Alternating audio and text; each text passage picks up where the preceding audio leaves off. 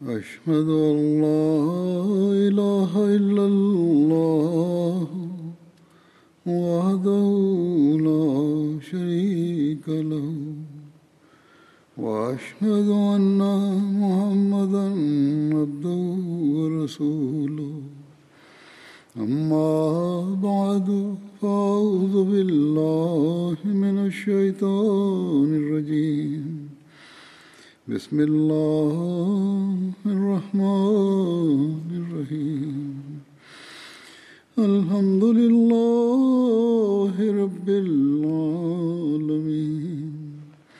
الرحمن الرحيم مالك يوم الدين إياك نعبد وإياك نستعين اهدنا الصراط المستقيم صراط الذين أنعمت عليهم غير المغضوب عليهم ولا الضالين.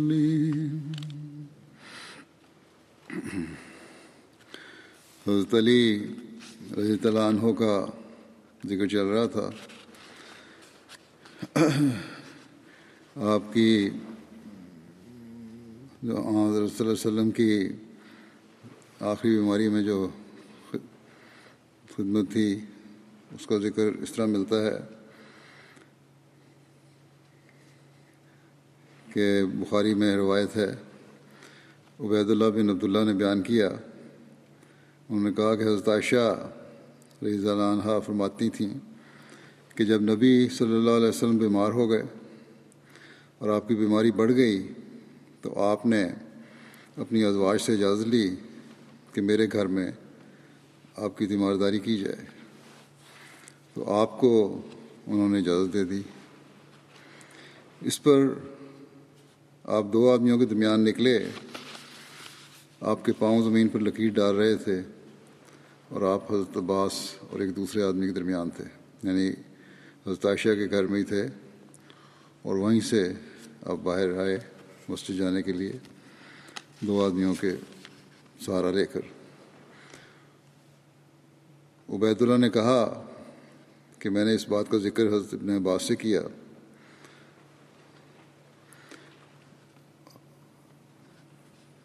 جو حضرت عائشہ نے کہی تھی، تو انہوں نے کہا کیا تم جانتے ہو وہ کون آدمی تھے جس کا حضرت عائشہ نے نام لیا تھا؟ میں نے کہا نہیں. ایک تو حضرت عباس تھے جن کا حضرت عائشہ نے نام لیا تھا، اور دوسرے آدمی کا جس کا نام لیا تھا انہوں نے کہا کہ وہ حضرت علی بن ابی طالب تھے.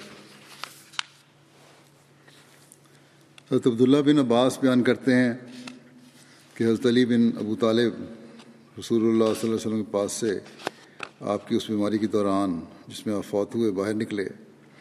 لوگوں نے پوچھا اے ابو الحسن، آج صبح رسول اللہ صلی اللہ علیہ وسلم کی طبیعت کیسی ہے؟ انہوں نے کہا الحمدللہ آج صبح آپ کی طبیعت اچھی ہے.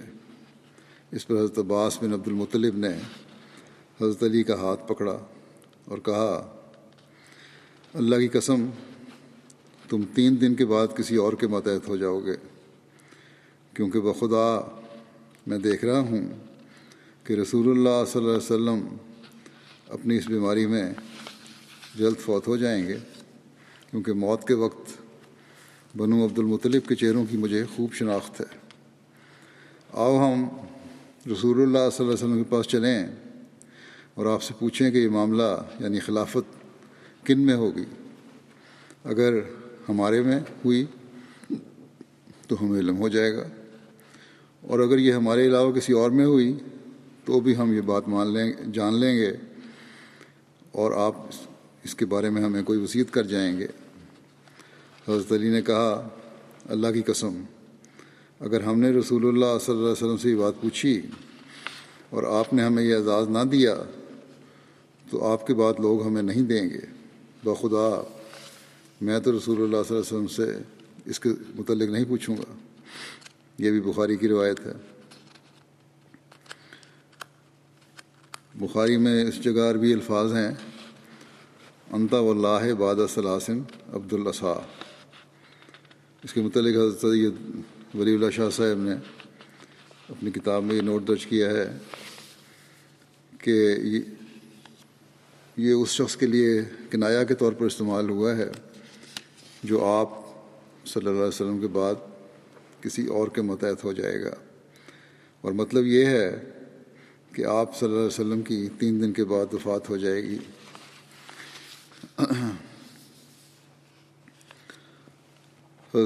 عامر سے روایت ہے کہ نبی کریم صلی اللہ علیہ وسلم کی وفات کے بعد رسول اللہ صلی اللہ علیہ وسلم کو حضرت علی، حضرت فضل اور حضرت اسامہ بن زید نے غسل دیا، اور انہی افراد نے آپ کو قبر میں اتارا. اور ایک روایت میں یہ ہے کہ انہوں نے آپ کے ساتھ حضرت عبد الرحمن بن عوف کو بھی داخل کیا. حضرت علی کی حضرت ابوبکر کی بیعت کرنے کے بارے میں جو ذکر ہے، مختلف روایتیں آتی ہیں. اس بارے میں لکھا ہے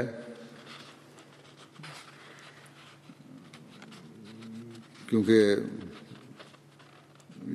بعض روایات میں یہ ہے کہ حضرت علی نے پوری رضا و رغبت کے ساتھ فوراً حضرت ابوبکر کی بیعت کر لی تھی، بعض اس کے خلاف میں لکھتے ہیں. بہرحال حضرت ابو سعید خدری سے روایت مروی ہے کہ مہاجرین و انصار نے حضرت ابوبکر کی بیعت کر لی، تو حضرت ابوبکر ممبر پر چڑھے تو انہوں نے لوگوں کی طرف دیکھا تو ان میں حضرت علی کو نہ پایا. حضرت ابوبکر نے حضرت علی کے بارے میں دریافت فرمایا. انصار میں سے کچھ لوگ گئے اور حضرت علی کو لے آئے. حضرت ابوبکر نے فرمایا رسول اللہ صلی اللہ علیہ وسلم کے چچا کے بیٹے، حضرت علی کو مخاطب کر کے فرمایا کہ رسول اللہ صلی اللہ علیہ وسلم کے چچا کے بیٹے اور آپ کے داماد، کیا تم مسلمانوں کی طاقت کو توڑنا چاہتے ہو؟ حضرت علی نے عرض کیا اے رسول اللہ صلی اللہ علیہ وسلم کے خلیفہ، گرفت نہ کیجیے. پھر انہوں نے حضرت ابوبکر کی بیعت کر لی. تاریخ طبری میں ہے کہ حبیب بن ابو ثابت سے یہ روایت ہے کہ حضرت علی اپنے گھر میں تھے جب ان کے پاس ایک شخص آیا اور ان سے کہا گیا کہ حضرت ابوبکر بیعت لینے کے لیے تشریف فرما ہے. حضرت علی قمیص پہنے ہوئے تھے، اس حالت میں جلدی سے باہر نکلے کہ نہ ہی ان پر ازار تھا اور نہ ہی کوئی چادر.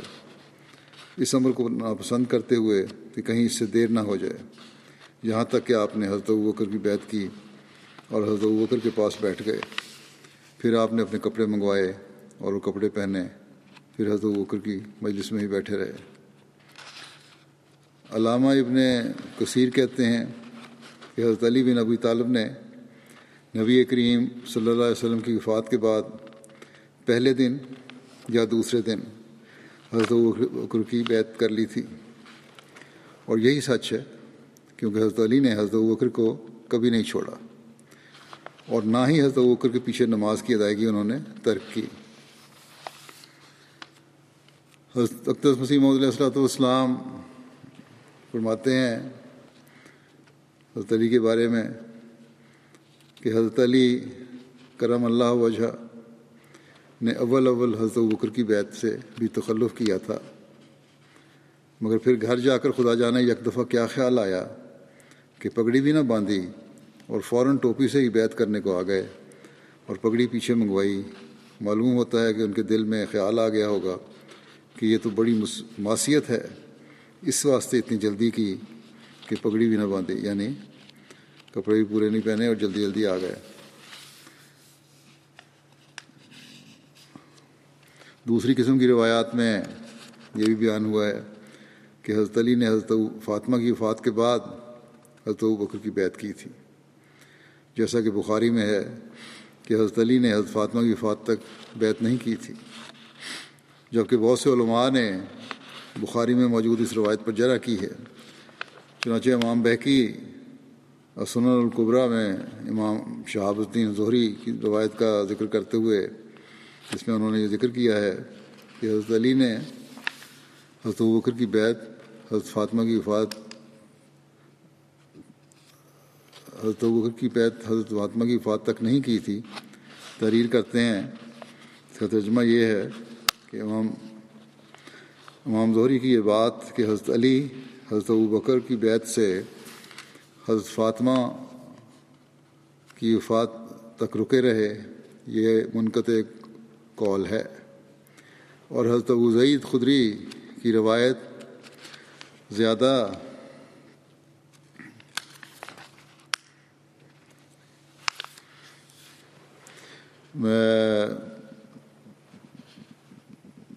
صحیح ہے، جس میں یہ مذکور ہے کہ حضرت علی نے ثقیفہ کے بعد ہونے والی عام بیعت میں حضرت ابوبکر کے ہاتھ پر بیعت کر لی تھی.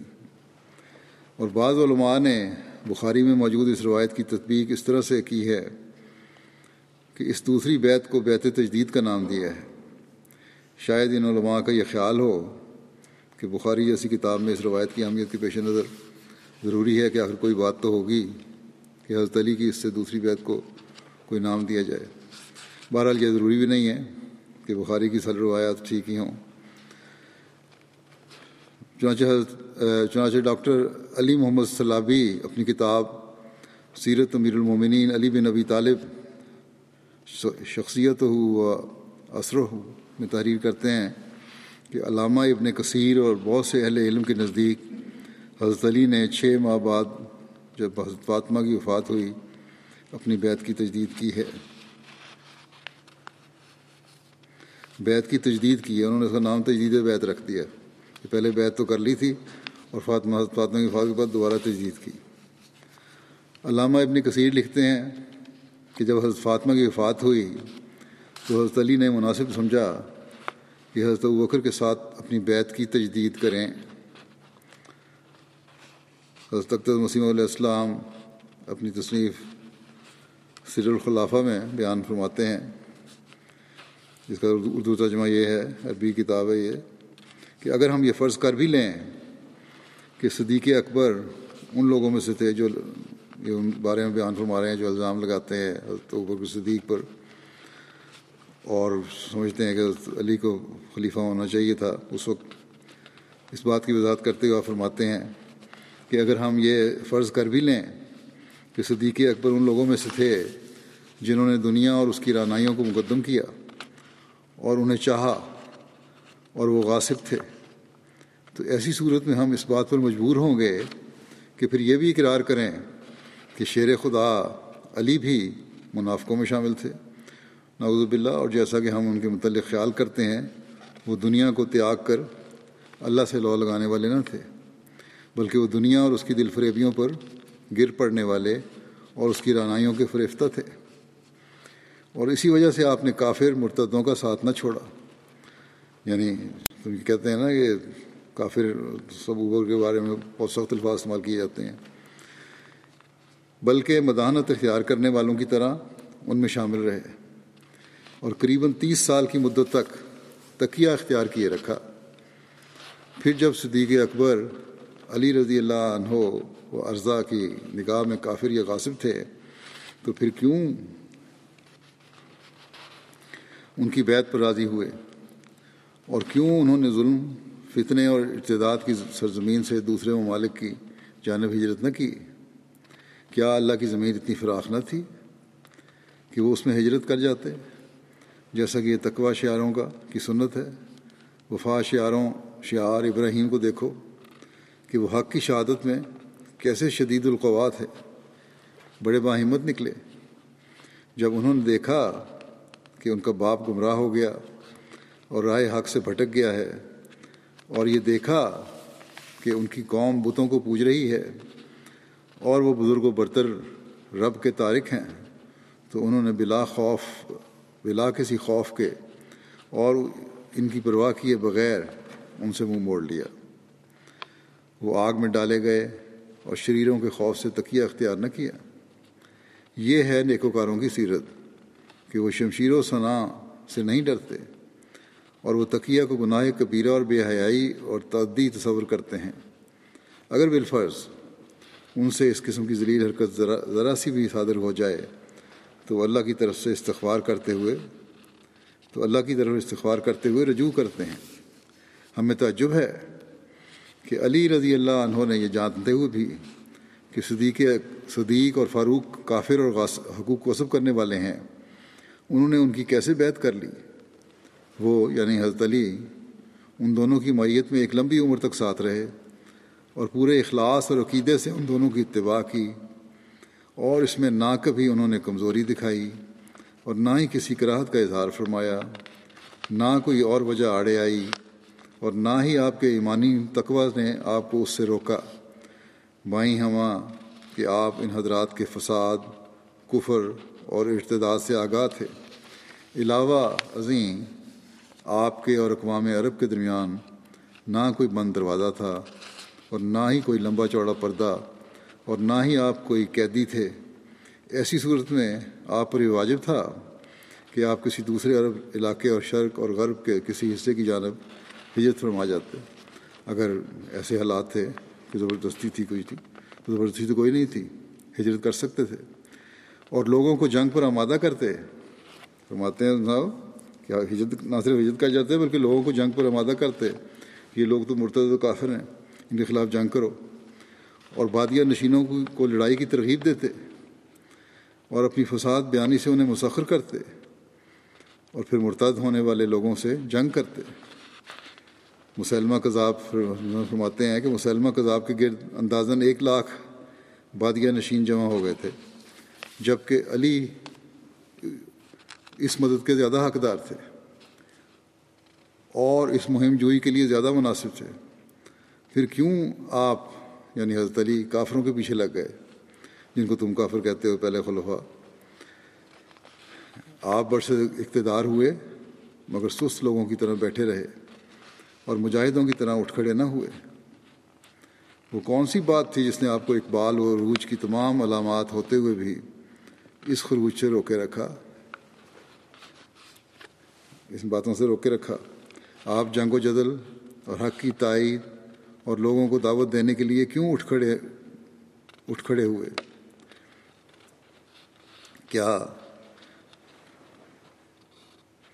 کیوں نہ اٹھ کھڑے ہوئے؟ کیا آپ قوم کے سب سے فصیح و بلیغ واعظ اور ان لوگوں میں سے نہ تھے جو کلام میں روح پھونک دیا کرتے ہیں؟ اپنی بلاغت اور حسن بیان کے زور سے اور سامعین کے لیے اپنی قوت تاثیر سے لوگوں کو اپنے گرد جمع کر لینا آپ کے لیے محض 1 گھنٹہ بلکہ اس سے بھی کم تر وقت کا کام تھا، اور جب لوگ ایک کاذب دجال کے گرد جمع ہو گئے تو شیر خدا کی کیفیت تو کچھ اور ہی ہونی چاہیے تھی۔ جو بڑے بڑے کام کرنے والے رب کا تائید یافتہ اور رب العالمین کا محبوب تھا، پھر عجیب تر اور حیران کن بات یہ ہے کہ آپ نے صرف مبائن میں سے ہونے پر اکتفا نہیں فرمایا، یعنی یہی نہیں کیا کہ صرف بیعت کر لی، بلکہ ہر نماز شیخین یعنی ابوبکر اور عمر کے پیچھے ادا کی اور کسی وقت بھی اس میں تخلف نہ فرمایا، اور نہ ہی شکوہ کرنے والوں کی طرح اس سے گریز کیا۔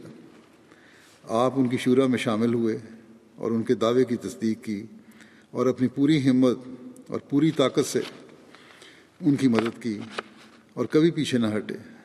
اس لیے غور کرو اور بتاؤ کہ کیا ستم رسیدوں اور مکفروں کی یہی نشانیاں ہوتی ہیں، اور پھر اس بات پر بھی غور کرو کہ کذب و افتراء کا علم ہونے کے باوجود وہ یعنی حضرت علی کاذبوں کی اتباع کرتے رہے، گویا کہ صدق و کذب ان کے نزدیک یکساں تھے۔ کیا آپ حضرت علی کے بارے میں فرماتے ہیں کیا حضرت علی یہ نہیں جانتے تھے کہ جو لوگ قادر و توانا ذات پر توکل کرتے ہیں وہ ایک لحظہ کے لیے بھی بدانت کی راہ کو اہمیت نہیں دیتے، خواہ انہیں سچائی کی خاطر جلا دیا جائے، ہلاکت میں ڈال دیا جائے اور پارا پارا کر دیا جائے۔ بس حضرت مسیح علیہ السلام نے واضح فرما دیا کہ حضرت علی نے کبھی بھی اپنے سے پہلے خلفاء کی مخالفت نہیں کی تھی بلکہ ان کی بیعت کی، ورنہ جو باتیں تم حضرت علی کے بارے میں کہتے ہو کہ انہوں نے حضرت ابو بکر کی بیعت نہیں کی، یہ بات تو حضرت علی کے مقام کو گراتی ہے نہ کہ بڑھائے۔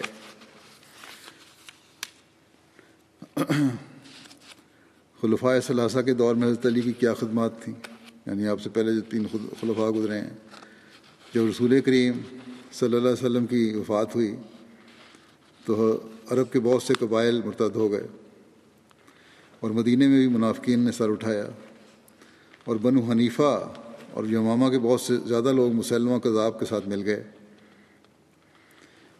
جبکہ قبیلہ بنو اسد اور طے اور دیگر بہت سے لوگ طلحہ اسدی کے گرد اکٹھے ہو گئے.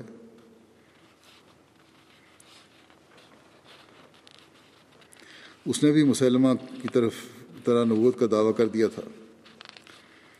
مصیبت بہت بڑھ گئی اور صورتحال بشدت بگڑ گئی. ایسے میں جب حضرت ابوبکر نے حضرت اسامہ کے لشکر کو روانہ کیا تو آپ کے پاس بہت کم لوگ رہ گئے تھے. اس پر بہت سے بدوؤں کا مدینے پر قبضہ کے لیے دل للچایا اور انہوں نے مدینے پر حملہ آور ہونے کا منصوبہ بنایا. اس پر حضرت ابوبکر صدیق نے مدینے میں داخل ہونے والے مختلف راستوں پر مدینے کے ارد گرد پہرے دار مقرر کر دیے، جو اپنے دستوں کے ساتھ مدینے کے ارد گرد پہرا دیتے ہوئے رات گزارتے تھے. ان پہرے داروں کی نگرانوں میں سے حضرت علی بن ابی طالب، زبیر بن عوام، طلحہ بن عبداللہ، سعد بن ابی وقاص، عبد الرحمن بن عوف اور عبداللہ بن مسعود تھے. یعنی حضرت علی اس وقت بھی ایک جو فوج کا ایک حصہ تھا جو حفاظت کے لیے مقرر کیا گیا تھا، اس کے نگران تھے.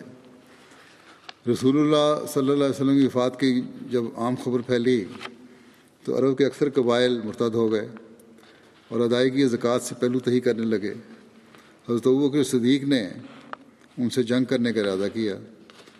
عروہ کا بیان ہے کہ حضرت ابوبکر مہاجرین و انصار کو ساتھ لے کر مدینے سے روانہ ہوئے، اور جب نجد کے بلند علاقے کے بالمقابل ایک تالاب پر پہنچے تو بدو وہاں سے اپنے بال بچوں سمیت بھاگ کھڑے ہوئے. اصل میں تو یہ ہے کہ ایک طرف مسلمان ہونے کا بھی دعویٰ تھا، پوری طرح مرتد بھی نہیں تھے، اور دوسری طرف زکوٰۃ دینے سے بھی انکاری تھے، اس لیے جنگ کی گئی تھی. یہ نہیں ہے کہ مرتد ہونے کی وجہ سے ان کو سزا مل رہی تھی. اس پر جب وہ بھاگ کھڑے ہوئے تو اس پر لوگوں نے حضرت ابوبکر سے عرض کیا کہ واپس مدینہ اور اپنے بچوں اور عورتوں کے پاس لوٹ چلیں اور لشکر پر کسی شخص کو امیر بنا دیں. لوگوں کے اصرار پر آپ نے حضرت خالد بن ولید کو امیر لشکر مقرر کیا اور ان سے فرمایا کہ اگر وہ لوگ اسلام لے آئیں اور زکوٰۃ دیں تو تم میں سے جو واپس آنا چاہے، یعنی بیت میں آ جائیں اور زکوٰۃ دیں، تو جو واپس آنا چاہے وہ آ جائے. اس کے بعد حضرت ابوبکر مدینہ لوٹ آئے. حضرت مسلم ماؤد بیان فرماتے ہیں کہ تاریخ سے ثابت ہے کہ حضرت عمر نے اپنے زمانہ خلافت میں بعض سفروں کے پیش آنے پر حضرت علی کو اپنی جگہ مدینہ کا امیر مقرر فرمایا تھا. چنانچہ تاریخ طبری میں لکھا ہے کہ واقعہ جسر کے موقع پر جو مسلمانوں کی ایرانی فوجوں کے مقابلے پر ایک قسم کی زک اٹھانی پڑی تو حضرت عمر نے لوگوں کے مشورے سے ارادہ کیا کہ آپ خود اسلامی فوج کے ساتھ ایران کی سرحد پر تشریف لے جائیں. تو آپ نے اپنے پیچھے حضرت علی کو مدینہ کا گورنر مقرر کیا. حضرت مسلم موعود بیان فرماتے ہیں کہ سب سے بڑی اور ہولناک شکست جو اسلام کو پیش آئی وہ جنگ جسر تھی. ایرانیوں کے مقابلے میں مسلمانوں کا زبردست لشکر گیا. ایرانی سپہ سالار نے دریا پار اپنے مورچے بنائے اور ان کا انتظار کیا. اسلامی لشکر نے جوش میں بڑھ کر ان پر حملہ کیا اور دھکیلتے ہوئے آگے نکل گئے، مگر یہ ایرانی کمانڈر کی چال تھی. اس نے ایک فوج بازو سے بھیج کر، یعنی ایک سائڈ سے بھیج کر پل پر قبضہ کر لیا اور تازہ حملہ مسلمانوں پر کر دیا. مسلمان مصلحتاً پیچھے لوٹے مگر دیکھا کہ پل پر دشمن کا قبضہ ہے.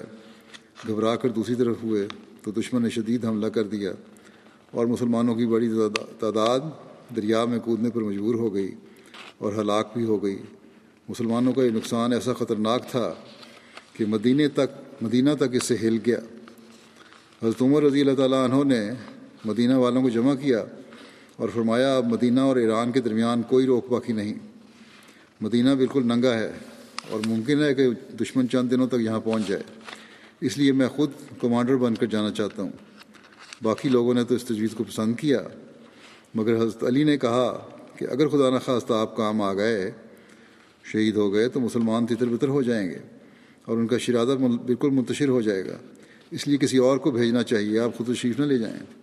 اس پر حضرت عمر نے حضرت سعد کو، جو شام میں رومیوں سے جنگ میں مصروف تھے، لکھا کہ تم جتنا لشکر بھیج سکتے ہو بھیج دو، کیونکہ اس وقت مدینہ بالکل ننگا ہو چکا ہے، اور اگر دشمن کو فوری طور پر نہ روکا گیا تو وہ مدینے پر قابض ہو جائے گا۔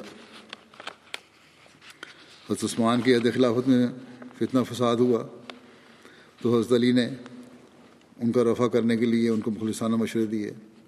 ایک دفعہ حضرت عثمان نے ان سے پوچھا کہ ملک میں موجود شورش اور ہنگامے کی حقیقی وجہ اور اس کے رفع کرنے کی صورت کیا ہے؟ انہوں نے حضرت علی نے نہایت خلوص اور آزادی سے ظاہر کر دیا کہ موجودہ بے چینی تمام تر آپ کے اعمال کی بے اعتدالیوں کا نتیجہ ہے۔ حضرت عثمان نے فرمایا کہ میں نے اعمال کے انتخاب میں انہی صفات کو ملحوظ رکھا ہے جو حضرت عمر کے پیش نظر تھے، پھر ان سے عام بیزاری کی وجہ سمجھ میں نہیں آتی۔ حضرت علی نے فرمایا ہاں یہ صحیح ہے، لیکن حضرت عمر نے سب کی تکمیل اپنے ہاتھ میں دے رکھی تھی، اور گرفت ایسی سخت تھی کہ عرب کا سرکش سے سرکش اونٹ بھی بلبلا اٹھتا، بڑی سختی سے رکھی ہوئی تھی نگرانی۔ برخلاف اس کے آپ ضرورت سے زیادہ نرم ہیں، آپ کے اعمال اس نرمی سے فائدہ اٹھا کر من مانی کاروائیاں کرتے ہیں، اور آپ کو اس کی خبر بھی نہیں ہونے پاتی۔ رعایا سمجھتی ہے کہ اعمال جو کچھ کرتے ہیں وہ سب دربار خلافت کے احکام کی تکمیل ہے۔ اسی طرح تمام بے اعتدالیوں کا ہدف آپ کو بننا پڑتا ہے۔ جب مصریوں نے حضرت عثمان کے گھر کا محاصرہ کر لیا اور اس قدر شدت اختیار کی کہ کھانے پینے سے بھی محروم کر دیا، حضرت علی کو معلوم ہوا تو محاصرہ کرنے والوں کے پاس گئے اور فرمایا تم لوگوں نے جس قسم کا محاصرہ قائم کیا ہے وہ نہ صرف اسلام بلکہ انسانیت کے بھی خلاف ہے۔ کفار بھی مسلمانوں کو قید کر لیتے ہیں تو کھانے پینے سے محروم نہیں کرتے۔ اس شخص نے تمہارا کیا نقصان کیا ہے؟ حضرت علی کے بارے میں فرمایا، نہ حضرت عثمان کے بارے میں، کہ اس شخص نے تمہارا کیا نقصان کیا ہے جو ایسی سختی روا رکھتے ہو۔ محاصرین نے حضرت علی کی سفارش کی کچھ پرواہ نہیں کی اور محاصرے میں سہولت پیدا کرنے سے قطعی انکار کر دیا۔ حضرت علی غصے میں اپنا عمامہ پھینک کر واپس چلے گئے۔ لوگوں نے حضرت عثمان کے گھر کا محاصرہ کر لیا، ان کا پانی بند کر دیا۔ اس پر آپ نے اوپر سے جھانک کر دیکھا حضرت عثمان نے۔ انہوں نے کہا کیا تم لوگوں میں علی ہیں؟ لوگوں نے کہا نہیں۔ پھر پوچھا سعد ہیں؟ جواب ملا نہیں۔ پھر کچھ دیر خاموش رہ کر حضرت عثمان نے کہا کیا تم میں سے کوئی ہے جو علی سے جا کر کہے کہ وہ ہمیں پانی پلائیں؟ حضرت علی کو یہ اطلاع ہوئی تو انہوں نے پانی کی بھری ہوئی 3 مشکیں آپ کے گھر روانہ کیں، مگر باغیوں کی مزاحمت کی وجہ سے یہ مشکیں حضرت عثمان کے گھر نہیں پہنچ رہی تھیں، ان کو لے جانے نہیں دے رہے تھے۔ ان مشکوں کو پہنچانے کی کوشش میں بنو ہاشم اور بنو امیہ کے کئی غلام زخمی ہوئے، تاہم پانی آخرکار حضرت عثمان کے گھر پہنچ گیا۔ حضرت علی کو جب معلوم ہوا کہ حضرت عثمان کے قتل کا منصوبہ ہے تو آپ نے اپنے صاحبزادوں امام حسن اور امام حسین سے فرمایا اپنی تلواریں لے کر جاؤ اور حضرت عثمان کے دروازے پر کھڑے ہو جاؤ، اور خبردار کوئی بلوائی آپ تک پہنچنے نہ پائے۔ یہ دیکھ کر باغیوں نے حضرت عثمان کے گھر کے دروازے پر تیر اندازی شروع کر دی، جس سے حضرت حسن اور محمد بن طلحہ لہو لہان ہو گئے۔ اسی اثناء میں محمد بن ابو بکر 2 ساتھیوں سمیت ایک انصاری کے گھر کی طرف سے چھپ کر حضرت عثمان کے گھر میں کودے اور آپ کو شہید کر دیا۔ جب یہ خبر حضرت علی کو پہنچی تو آپ نے آ کر دیکھا کہ حضرت عثمان واقعی شہید کر دیے گئے ہیں۔ اس پر آپ نے اپنے بیٹوں سے پوچھا تم دونوں کے دروازے پر پہرہ دینے دار ہونے کے باوجود حضرت عثمان کس طرح شہید کر دیے گئے؟ یہ کہہ کر آپ نے حضرت حسن کو تھپڑ مارا اور حضرت حسین کے سینے پر ہاتھ مارا اور محمد بن طلحہ اور عبداللہ بن زبیر کو برا بھلا کہا اور غصے کی حالت میں وہاں سے آپ گھر لوٹ آئے۔ شداد بن اوس بیان کرتے ہیں کہ یوم الدار کو جب حضرت عثمان کے محاصرے نے شدت اختیار کر لی یوم الدار اس دن کو کہا جاتا ہے جس دن حضرت عثمان کو باغیوں نے اپنے گھر میں محصور کر کے تو انتہائی بے دردی سے شہید کر دیا تھا۔ تو حضرت عثمان نے لوگوں کو جھانک کر دیکھا اور فرمایا، اے اللہ کے بندو۔ راوی کہتے ہیں اس پر میں نے دیکھا کہ حضرت علی اپنے گھر سے باہر نکل رہے ہیں اور انہوں نے رسول اللہ صلی اللہ علیہ وسلم کا عمامہ باندھا ہوا ہے اور اپنی تلوار لٹکائی ہوئی ہے۔ ان کے آگے مہاجرین اور انصار کا گروہ تھا جس میں حضرت حسن اور حضرت عبداللہ بن عمر بھی تھے، یہاں تک کہ انہوں نے باغیوں پر حملہ کر کے انہیں وہاں سے ہٹا دیا۔ پھر یہ لوگ حضرت عثمان کے گھر میں داخل ہوئے اور حضرت علی نے عرض کی کہ اے امیر المومنین، آپ پر سلامتی ہو۔ رسول اللہ صلی اللہ علیہ وسلم کو دین کی بلندی اور مضبوطی اس وقت حاصل ہوئی جب آپ نے ماننے والوں کو ساتھ لے کر منکرین سے جنگ کی۔ بخدا میں دیکھتا ہوں کہ یہ لوگ آپ کو ضرور قتل کرنے والے ہیں، بس آپ ہمیں ان سے لڑائی کرنے کا حکم دیں۔ اس پر حضرت عثمان نے فرمایا، ہر اس شخص کو جو اللہ کو حق سمجھتا ہے اور اقرار کرتا ہے کہ میرا اس پر حق ہے، میں اللہ کا واسطہ دیتا ہوں کہ وہ میری خاطر نہ کسی کا سینگی برابر خون بہائے اور نہ میری خاطر اپنا خون بہائے۔ حضرت علی نے دوبارہ وہی درخواست کی جس پر حضرت عثمان نے وہی جواب دیا۔ راوی کہتے ہیں اس پر میں نے حضرت علی کو حضرت عثمان کے گھر سے نکلتے ہوئے دیکھا جبکہ وہ کہہ رہے تھے کہ اے اللہ، تو جانتا ہے کہ ہم نے اپنی تمام کوششیں صرف کر ڈالی ہیں۔ پھر آپ مسجد نبوی میں تشریف لائے، نماز کا وقت ہو چکا تھا۔ لوگوں نے آپ سے کہا، اے ابو الحسن آگے بڑھیں اور لوگوں کو نماز پڑھا دیں۔ حضرت علی نے فرمایا کہ میں تم لوگوں کو نماز نہیں پڑھا سکتا جبکہ امام محصور ہے، میں اکیلے نماز پڑھ لوں گا۔ پھر آپ تنہا نماز پڑھ کر واپس چلے گئے۔ حضرت علی کا بیٹا آیا اور اس نے آپ سے کہا، اے میرے باپ، بخدا مخالفین نے حضرت عثمان کے گھر پر حملہ کر دیا ہے۔ حضرت علی نے کہا، انا للہ و انا الیہ راجعون، خدا کی قسم وہ انہیں قتل کر دیں گے۔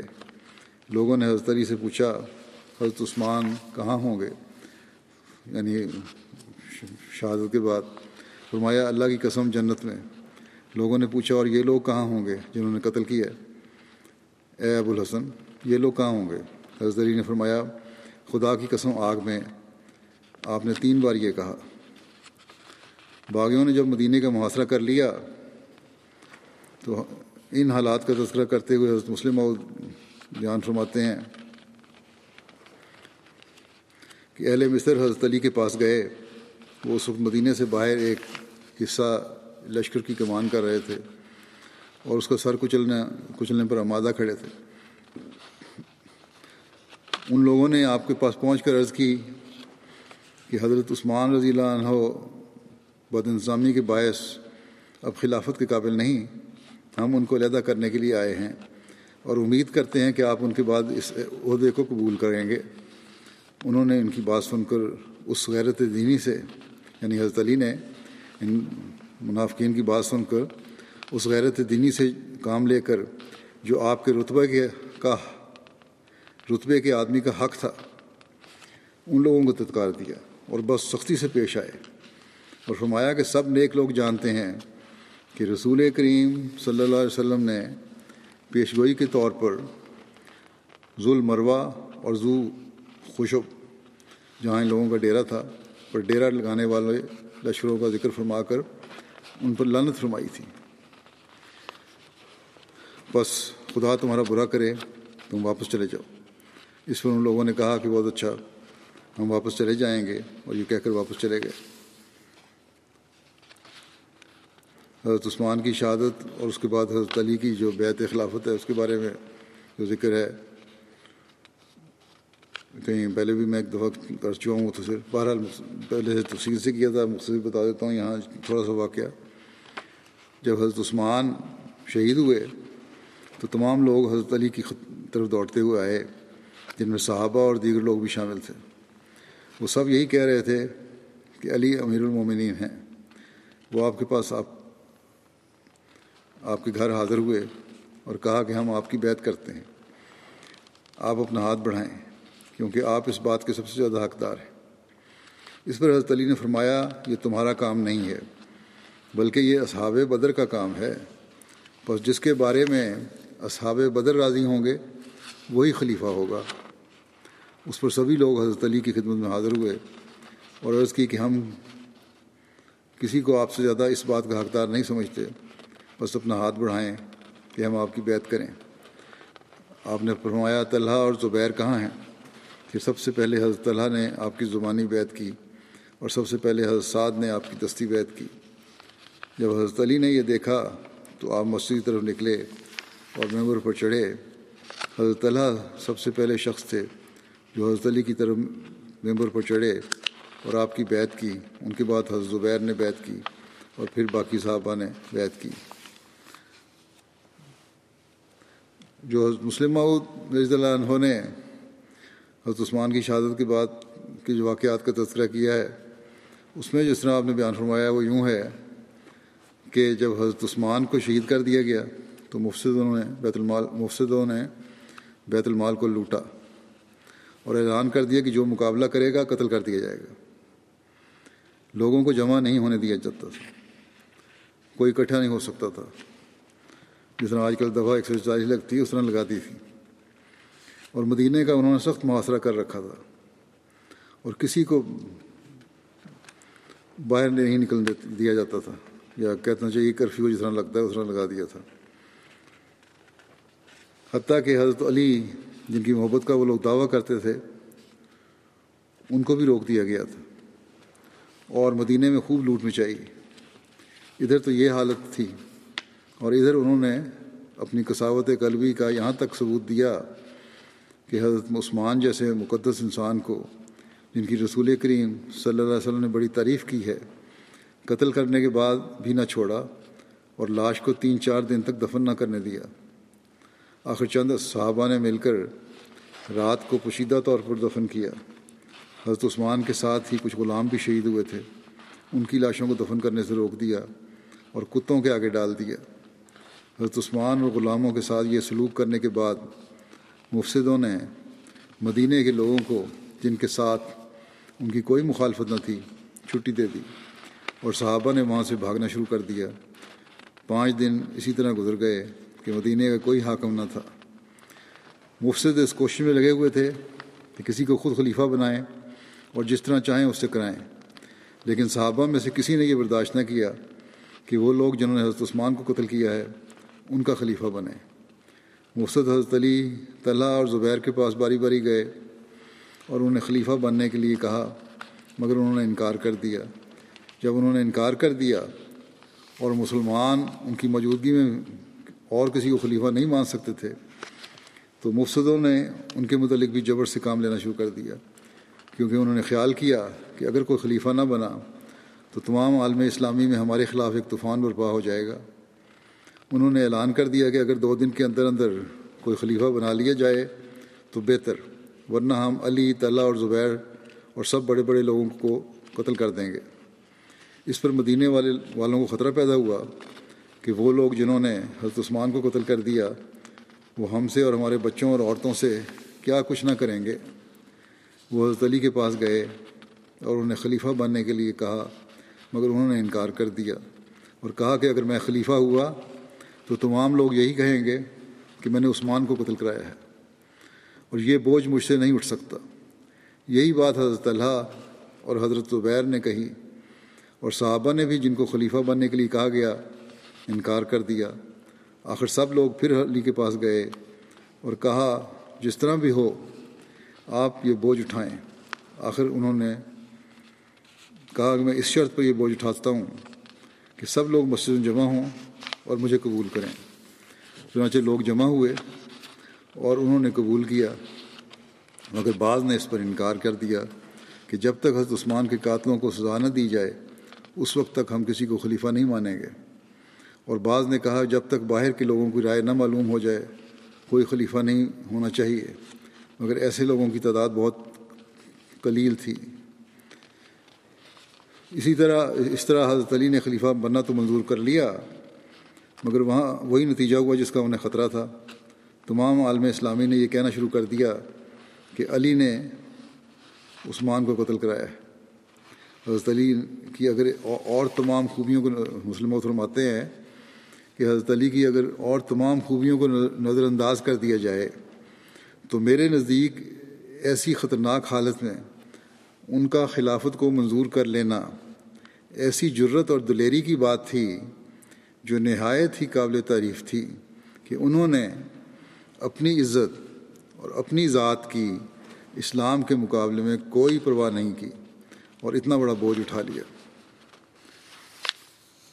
پھر حضرت مسلم حضرت عثمان کی شہادت کے بعد کے واقعات میں ایک اور جگہ ذکر کرتے ہوئے اس طرح فرماتے ہیں کہ 1-2 دن تو خوب لوٹ مار کا بازار گرم رہا، لیکن جب جوش ٹھنڈا ہوا تو ان باغیوں کو اپنے انجام کا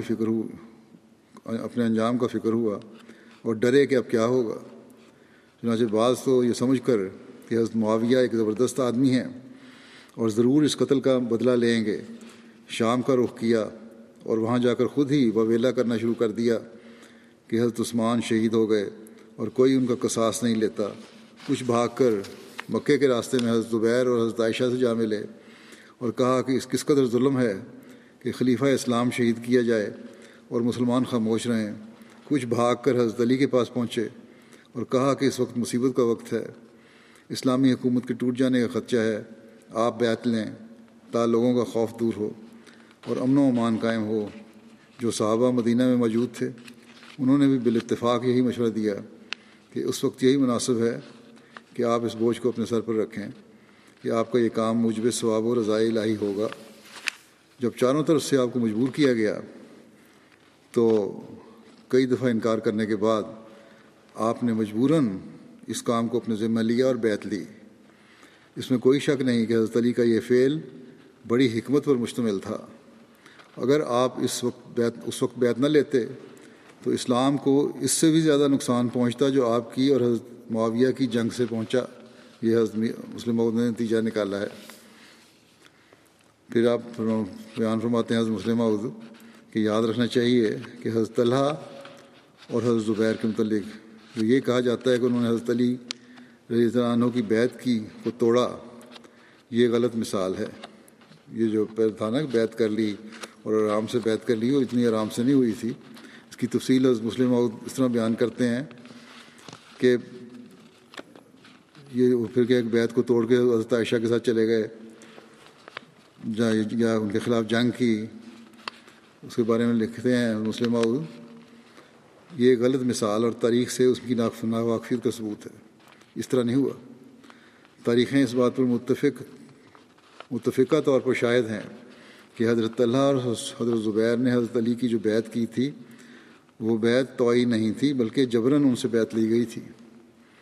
چنانچہ محمد اور طلحہ 2 راویوں سے طبری میں یہ روایت آتی ہے کہ حضرت عثمان جب شہید ہو گئے تو لوگوں نے آپس میں مشورہ کر کے فیصلہ کیا کہ جلد کسی کو خلیفہ مقرر کیا جائے تا امن قائم ہو اور فساد مٹے۔ آخر لوگ حضرت علی کے پاس گئے اور ان سے عرض کیا کہ آپ ہماری بیعت لیں۔ حضرت علی نے کہا کہ اگر تم نے میری بیعت کرنی ہے تو تمہیں ہمیشہ میری فرمانبرداری کرنی پڑے گی۔ اگر یہ بات تمہیں منظور ہے تو میں تمہاری بیعت لینے کے لیے تیار ہوں، ورنہ کسی اور کو اپنا خلیفہ مقرر کر لو۔ میں اس کا ہمیشہ فرمانبردار رہوں گا اور تم سے زیادہ اس کی اطاعت کروں گا جو بھی خلیفہ ہوگا۔ انہوں نے کہا کہ ہمیں آپ کی اطاعت منظور ہے۔ حضرت علی نے فرمایا کہ پھر سوچ لو اور آپس میں مشورہ کر لو۔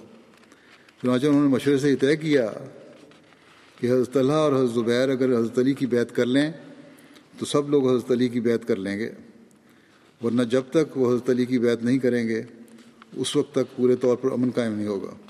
اس پر حکیم بن جبلہ کو چند آدمیوں کے ساتھ حضرت زبیر کی طرف اور مالک اشتر کو چند آدمیوں کے ساتھ حضرت طلحہ کی طرف روانہ کیا گیا، جنہوں نے تلواروں کا نشانہ کر کے انہیں بیعت پر آمادہ کیا، یعنی وہ تلواریں سونت کر ان کے سامنے کھڑے ہو گئے اور انہوں نے کہا کہ حضرت علی کی بیعت کرنی ہے تو کرو ورنہ ابھی ہم تم کو مار ڈالیں گے۔ چنانچہ انہوں نے مجبور ہو کر رضامندی کا اظہار کر دیا اور یہ واپس آ گئے۔ دوسرے دن حضرت علی ممبر پر چڑھے اور فرمایا اے لوگو، تم نے کل مجھے ایک پیغام دیا تھا اور میں نے کہا تھا کہ تم اس پر غور کر لو۔ کیا تم نے غور کر لیا ہے؟ اور کیا تم میری کل والی بات پر قائم ہو؟ اگر قائم ہو تو یاد رکھو کہ تمہیں میری کامل فرمانبرداری کرنی پڑے گی، اس پر وہ پھر حضرت طلحہ اور حضرت زبیر کے پاس گئے اور ان کو زبردستی کھینچ کر لائے، اور روایت میں صاف لکھا ہے کہ جب وہ حضرت طلحہ کے پاس پہنچے اور ان سے بیعت کرنے کے لیے کہا تو انہوں نے جواب دیا، انی انما ابایع کرہن، دیکھو میں زبردستی بیعت کر رہا ہوں، خوشی سے بیعت نہیں کر رہا۔ اسی طرح حضرت زبیر کے پاس جب لوگ گئے اور بیعت کے لیے کہا تو انہوں نے بھی یہی جواب دیا کہ انی انما ابایع کرہن، کہ تم مجھ کو مجبور کر کے بیعت کروا رہے ہو، دل سے میں یہ بیعت نہیں کر رہا۔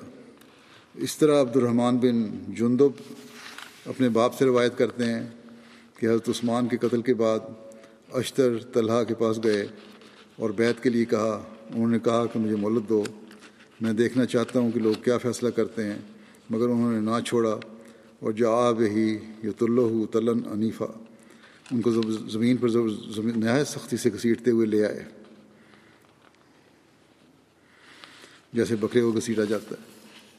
حضرت مسلم وہ بیان فرماتے ہیں کہ رسول کریم صلی اللہ علیہ وسلم کے ایک صحابی حضرت طلحہ جس وقت ایک باہمی اختلاف کے موقع پر حضرت علی کے مقابلے پر کھڑے ہوئے، اور پھر جب ان کی سمجھ میں یہ بات آ گئی کہ اس میں میری غلطی تھی تو میدان جنگ سے چلے گئے۔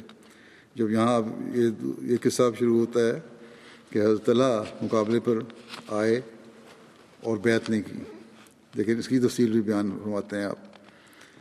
مقابلے پر بشک آئے، پہلے بیعت زبردستی کی، پھر بیعت مقابلے پہ بھی آئے، مطلب زبردستی کروائی گئی، پھر بعد میں جب موقع ملا تو اختلاف بھی ہوا، پھر جنگ بھی ہوئی، لیکن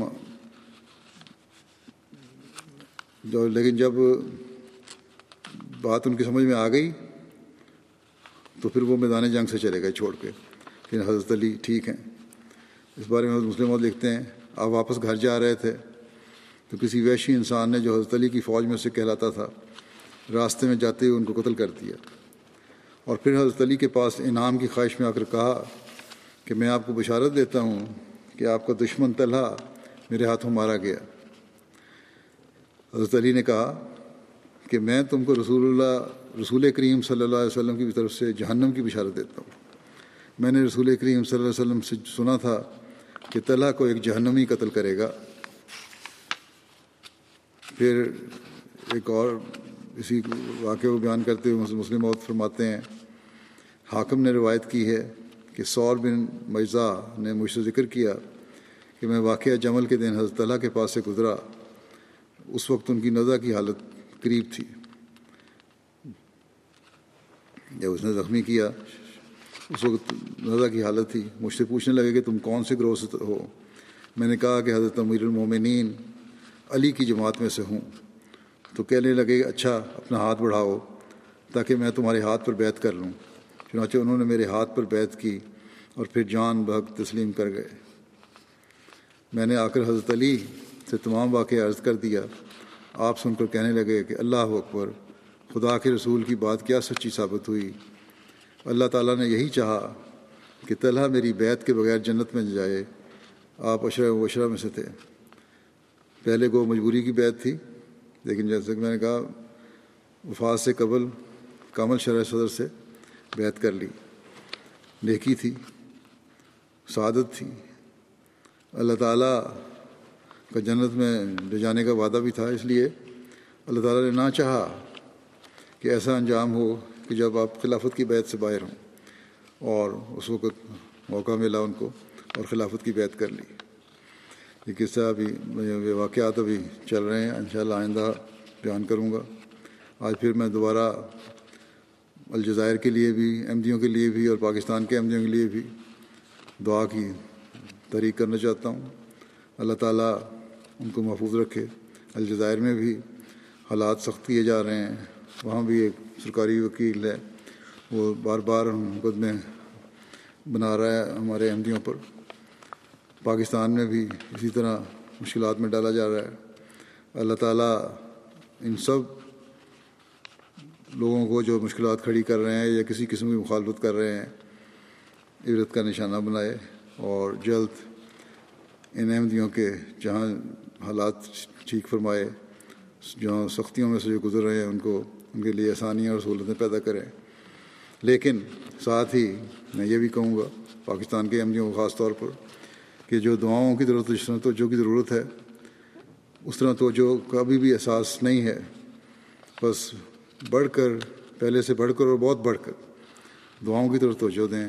اللہ تعالیٰ ہمیں جلد ان مشکلات سے نکالے اور آسانیاں پیدا فرمائے اور حقیقی اسلام کا پیغام ہم آزادی کے ساتھ پاکستان میں بھی اور دنیا کے ہر کونے میں بھی پہنچانے والے ہوں. نمازوں کے بعد میں کچھ جنازہ غائب بھی پڑھاؤں گا. پہلا جو جنازہ ہے وہ ڈاکٹر طاہر احمد صاحب ربا کا ہے. چودھری عبدالرزاق صاحب شہید کے بیٹے تھے جو سابق امیر ضلع نواب شاہ تھے. 4 دسمبر کو ان کی وفات ہوئی 60 سال کی عمر میں. ہارٹ اٹیک کی وجہ سے وفات پا گئے. انا للہ و انا الیہ راجعون. سرکاری ڈاکٹر تھے. 1995 میں پہلا ہارٹ اٹیک ان کو ہوا تھا. خرابی صحت کے باوجود مٹھی میں اپنا تبادلہ کروایا تاکہ وہ وقف جدید کے زیر انتظام المہدی ہسپتال میں بھی خدمت کر سکیں. ڈاکٹر صاحب آئی اسپیشلسٹ تھے اور روزانہ شام کو ہر اتوار کو المہدی ہسپتال میں آنکھوں کے مریضوں کا علاج معالجہ کرتے رہتے تھے. جو چھٹی کا دن ہوتا تھا مہدی ہسپتال میں آ جاتے تھے. باقاعدگی کے ساتھ میڈیکل کیمپوں میں شرکت کرتے اور بعض اوقات سارا دن آپریشن میں مصروف رہتے. ترپارکر میں نہ صرف احباب جماعت بلکہ غیر جماعت لوگوں میں سے بھی ان کو بہت پسند کیا جاتا تھا. بڑے ہر دل عزیز تھے. دل کا بائی پاس آپریشن بھی ہوا تھا اور آخری سالوں میں 2-3 دفعہ شدید تکلیف میں مبتلا ہوئے لیکن تھرپارکر میں کام جاری رکھا. مٹھی میں تقریباً 15 سال خدمت انسانیت میں گزارے انہوں نے. انتہائی غریب پرور اور مہمان نواز انسان تھے. خلافت اور نظام جماعت کا عزت احترام کرنے والے تھے. اللہ تعالیٰ کے فضل سے نوجوانی میں ہی نظام وصیت میں شامل ہوئے. ہر مالی تحریک میں بڑھ چڑھ کر حصہ لیتے تھے. اللہ تعالیٰ مرحوم کے رحم اور مغفرت کا سلوک فرمائے، درجات بلند کرے اور ان کے بچوں کو بھی ان کی نیکیوں پر چلنے اور ان کو قائم رکھنے کی توفیق عطا فرمائے. دوسرا جنازہ ہے حبیب اللہ مظہر صاحب ابن چودھری اللہ دتہ صاحب کا. حبیب اللہ مظہر صاحب اسیر راہ مولا بھی رہ چکے تھے. 24 اکتوبر کو 75 سال کی عمر میں ان کی وفات ہوئی. انا للہ و انا الیہ راجعون. ان کے والد حضرت خلیفۃ مسیح ثانی رضی اللہ عنہ کے ہاتھ پر بیعت کر کے احمدیت میں شامل ہوئے تھے. چودھری صاحب حبیب اللہ مظہر صاحب سرکاری محکموں میں مختلف پوزیشنوں میں کام کرتے رہے اور بطور ڈائریکٹر ریٹائر ہوئے تھے حکومت کے ایک محکمے سے. جماعتی خدمات آپ کی 50 سال سے زائد عرصے پر محیط ہیں جن میں آپ کو قائد مجلس سے لے کر زعیم انصار اللہ اور مختلف جماعتی عہدیداروں اور صدر جماعت وغیرہ کی خدمات کی بھی توفیق ملی. توہین رسالت کے قانون 295 کے تحت سزائے موت کا پہلا مقدمہ جو کسی بھی احمدی پر درج ہوا وہ مکرم چودھری حبیب اللہ مظہر صاحب پر تھا جو 29 اکتوبر 1991 کو تھانہ شادرہ میں درج ہوا. اس طرح آپ تاریخی لحاظ سے پہلے احمدی تھے جن کو اس قانون کے تحت اسیر راہ مولا رہ کر صعوبتیں برداشت کرنے کی توفیق حاصل ہوئی. گو سیشن کورٹ نے آپ کو حق میں فیصلہ کیا لیکن مخالفین کی ہائی کورٹ نے اپیل پر ہائی کورٹ کے جسٹس عبدالمجید نے توہین رسالت کے اس مقدمے میں آپ کی ضمانت منسوخ کر دی اور آپ کو سزا دلوانے کے لیے اور جو اس وقت جو بھی کوشش ہو سکتی تھی مخالفین کی انہوں نے بڑے وسیع پیمانے پہ کوشش کی. انگریزی میں اور اردو میں پمفلٹ تقسیم کیے اور بڑے غلط قسم کے الفاظ آپ کے بارے میں استعمال کیے. بہرحال چودھری حبیب اللہ صاحب نہایت شجاعت اور بہادری سے اس عرصے میں راضی برضا رہتے ہوئے قید و بند کی صعوبتیں برداشت کرتے رہے اور پھر اللہ تعالیٰ نے ایسے سامان پیدا فرمائے کہ چند ہی ماہ میں آپ کی رہائی کے سامان بھی پیدا کر دیے۔ آپ بلا ناغہ تہجد اور 5 وقتہ نمازوں کے پابند تھے، آخر دم تک بچوں کو نماز پر قائم رہنے کی تلقین کرتے رہتے تھے۔ نہایت ملنسار، غمگسار، عاجز، خلافت کی شیدائی اور عاشق صادق تھے۔ خطبات اور خطابات بڑی باقاعدگی سے سنتے تھے، بلکہ تمام گھر والوں کو اکٹھا کر کے کہتے تھے سب کام چھوڑ دو اور یہاں بیٹھ کے خطبے کے وقت میں خطبہ سنو، اور اپنی موجودگی میں سب کو سنواتے تھے۔ اللہ کے فضل سے موسی تھے اور ایک بیٹا 9 حصے کی وصیت کی ہوئی تھی۔ ان کی پسماندگان میں اہلیہ رقیہ بیگم صاحبہ کے علاوہ 5 بیٹے اور ایک بیٹی شامل ہیں۔ ان کے ایک بیٹے حسیب احمد صاحب مربی سلسلہ ہیں اور انگریزی ڈیسک فضل عمر فاؤنڈیشن میں کام کر رہے ہیں۔ اللہ تعالیٰ مرحوم سے مغفرت اور رحم کا سلوک فرمائے، ان کی اولاد کو بھی ان کی نیکیاں جاری رکھنے کی توفیق عطا فرمائے۔ اگلا جنازہ ہے مکرم بشیر الدین احمد صاحب کا، خلیفہ بشیر الدین احمد، جو 30 نومبر کو 86 سال کی عمر میں وفات پا گئے۔ انا للہ و انا الیہ راجعون۔ ہندوستان شہر فیروز پور میں پیدا ہوئے تھے۔ آپ ڈاکٹر خلیفہ تقی الدین صاحب کے بیٹے تھے اور حضرت ڈاکٹر خلیفہ رشید الدین صاحب کے پوتے تھے۔ ڈاکٹر خلیفہ رشید الدین صاحب حضرت ام ناصر حرم تھیں، جو حضرت خلیفہ مسیح ثانی کی پہلی اہلیہ، ان کے والد تھے۔ حضرت خلیفہ رشید الدین صاحب کے بارے میں حضرت مسیح موعود علیہ السلام نے ان کی مالی قربانیوں کے بارے میں بڑی تعریفی کلمات کہے ہیں۔ بہرحال یہ ان کی نسل میں سے تھے۔ جماعتی کاموں میں بھی حصہ لیتے تھے، غیر احمدیوں کو اپنے گھر بلا کر تبلیغ کرتے تھے۔ 1998 میں سویڈن واپس چلے گئے، جہاں انہوں نے مختلف جگہوں پہ رہتے تھے، پھر سویڈن چلے گئے۔ 1999 میں ان کو دل کا دورہ ہوا، وہاں صحت یاب ہوئے، پھر مسجد کی سرگرمیوں میں مشغول رہے، تبلیغ کے سیکرٹری بھی رہے۔ ہر سال یہاں جلسے پر UK میں آتے تھے اپنی اہلیہ کے ساتھ، بچوں کے ساتھ۔ پسماندگان میں اہلیہ کے علاوہ 3 بیٹیاں اور 2 بیٹے شامل ہیں۔ آپ کی اہلیہ ایک انگریز تھیں، عیسائی سے احمدی ہوئی تھیں، لیکن بہت حیادار، لباس پہننے والی اور پردے کی پابند ہیں۔ نہایت سادگی سے زندگی گزارنے والی ہیں۔ دین کا علم حاصل کرنے کا شوق بھی ہے ان کو، اور اس پر عمل کرنے کی پوری کوشش بھی کرتی ہیں۔ اللہ تعالیٰ ان کے ایمان اور ایقان کو بھی ترقی دے، اور ان کی اولاد کو بھی ان کی نیکیوں پر چلنے کی توفیق عطا فرمائے۔ اللہ تعالیٰ مرحوم سے رحم اور مغفرت کا سلوک فرمائے۔ اگلا جنازہ ہے محترمہ امینہ احمد صاحبہ کا، جو رفیع الدین احمد صاحب، خلیفہ رفیع الدین احمد صاحب کی بیوی تھیں۔ 19 اکتوبر کو وفات پا گئیں۔ انا للہ و انا الیہ راجعون۔ گیانا سے ان کا تعلق تھا۔ 1940 میں ان کی پیدائش ہوئی تھی، گیانا کے مشہور مسلم کاروباری گھرانے میں۔ لندن میں اپنے طالب علمی کے زمانے میں انہوں نے احمدیت قبول کی، اور اسی دوران پھر آپ کی شادی RD احمد صاحب مرحوم سے ہوئی، جو ڈاکٹر خلیفہ تقی الدین کے بیٹے تھے، حضرت خلیفہ رشید الدین صاحب کی نسل میں سے تھے۔ مرحومہ ایک ہمدرد اور لوگوں کی دیکھ بھال کرنے والی اور مہمان نواز خاتون تھیں، نمازوں کی پابند تھیں۔ آپ کو ہمیشہ اپنی نمازوں کی فکر رہتی تھی۔ طبیعت ناساز ہونے کے باوجود تہجد ادا کیا کرتی تھیں، قرآن کریم کی تلاوت باقاعدگی سے کرتی تھیں۔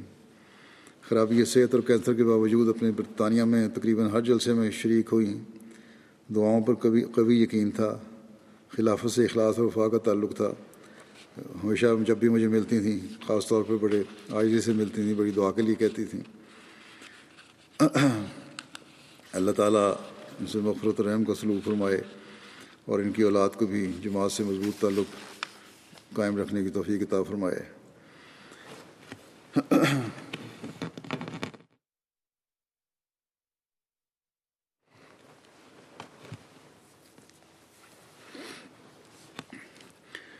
الحمد لله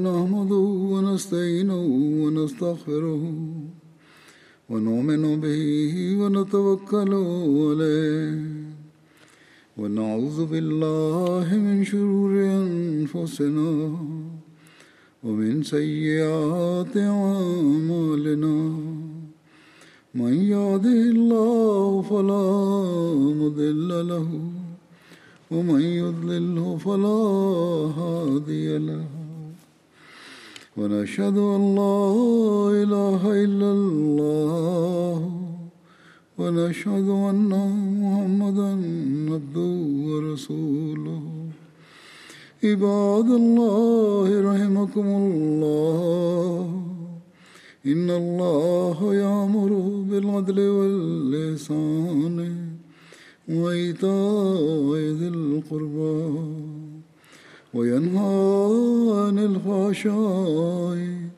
والمنكر والبغي يعظكم لعلكم تذكرون اذكروا الله يذكركم وادعوه يستجب لكم ولذكر الله أكبر.